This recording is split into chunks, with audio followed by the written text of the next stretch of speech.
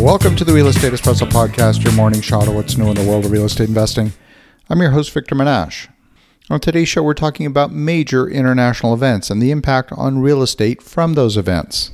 Many major cities have sought to host events like the Olympics, the World Expo, the World Cup of Soccer, the Pan Am Games, the Commonwealth Games, and so on.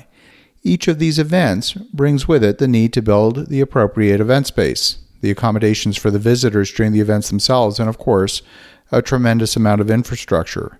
On today's show, we're looking at the legacy of major events a decade after an event is over. Virtually every city that has hosted the Olympics has experienced significant cost overruns, leaving that city with a debt burden for years after the last guest has gone home. The Montreal Olympics in 1976 had an initial budget of $300 million. When the final bill was tallied, the total cost had ballooned to $1.5 billion.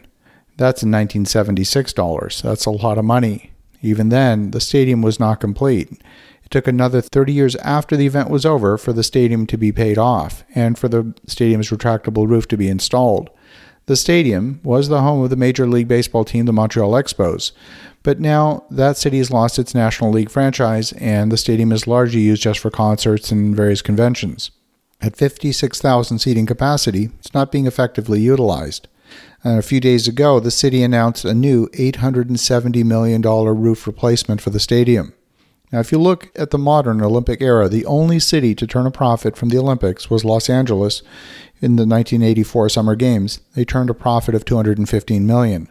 Many Olympic efforts all over the world seem to have been plagued by corruption scandals. That was true in Montreal, in Rio, in Tokyo, in Athens, and many others.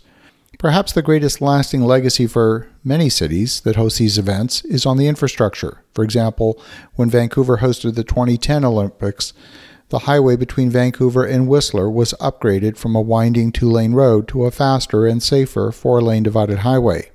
Rio has an upgraded transit system and a new waterfront park. But at $13 billion, the project was well over budget. Rio's Olympics lost a record $2 billion, and the famed Maracana Soccer Stadium now sits empty. The power was shut off after they failed to pay a nearly $1 million electricity bill. The London Olympic site has developed into a more vibrant community in London's East End. Prior to the Games, it was a contaminated industrial site.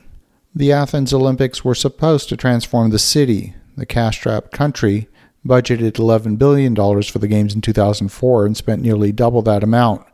The entire project was marred by inept management. 3 years after they were awarded the Games, the city had done virtually nothing to start preparations. The International Olympic Committee threatened to withdraw the award, so the city and the nation hunkered down to get the construction done. And even in the weeks leading up to the Games, construction was still underway with 3 shifts running around the clock. And today, those venues sit largely abandoned and overgrown with weeds. These projects have a well-earned reputation of being white elephants, often leaving little positive legacy to the host cities. But this is a real estate podcast, and why are we talking about this? If you own real estate in the shadow of one of these projects, or if you're evaluating an investment near one of these projects, you need to ask the question, is this a plus or a minus? One of the benefits of being close to that kind of a stadium is the potential for really good transit service. But if the aggregate demand isn't there, frequency of service might be below what you're expecting.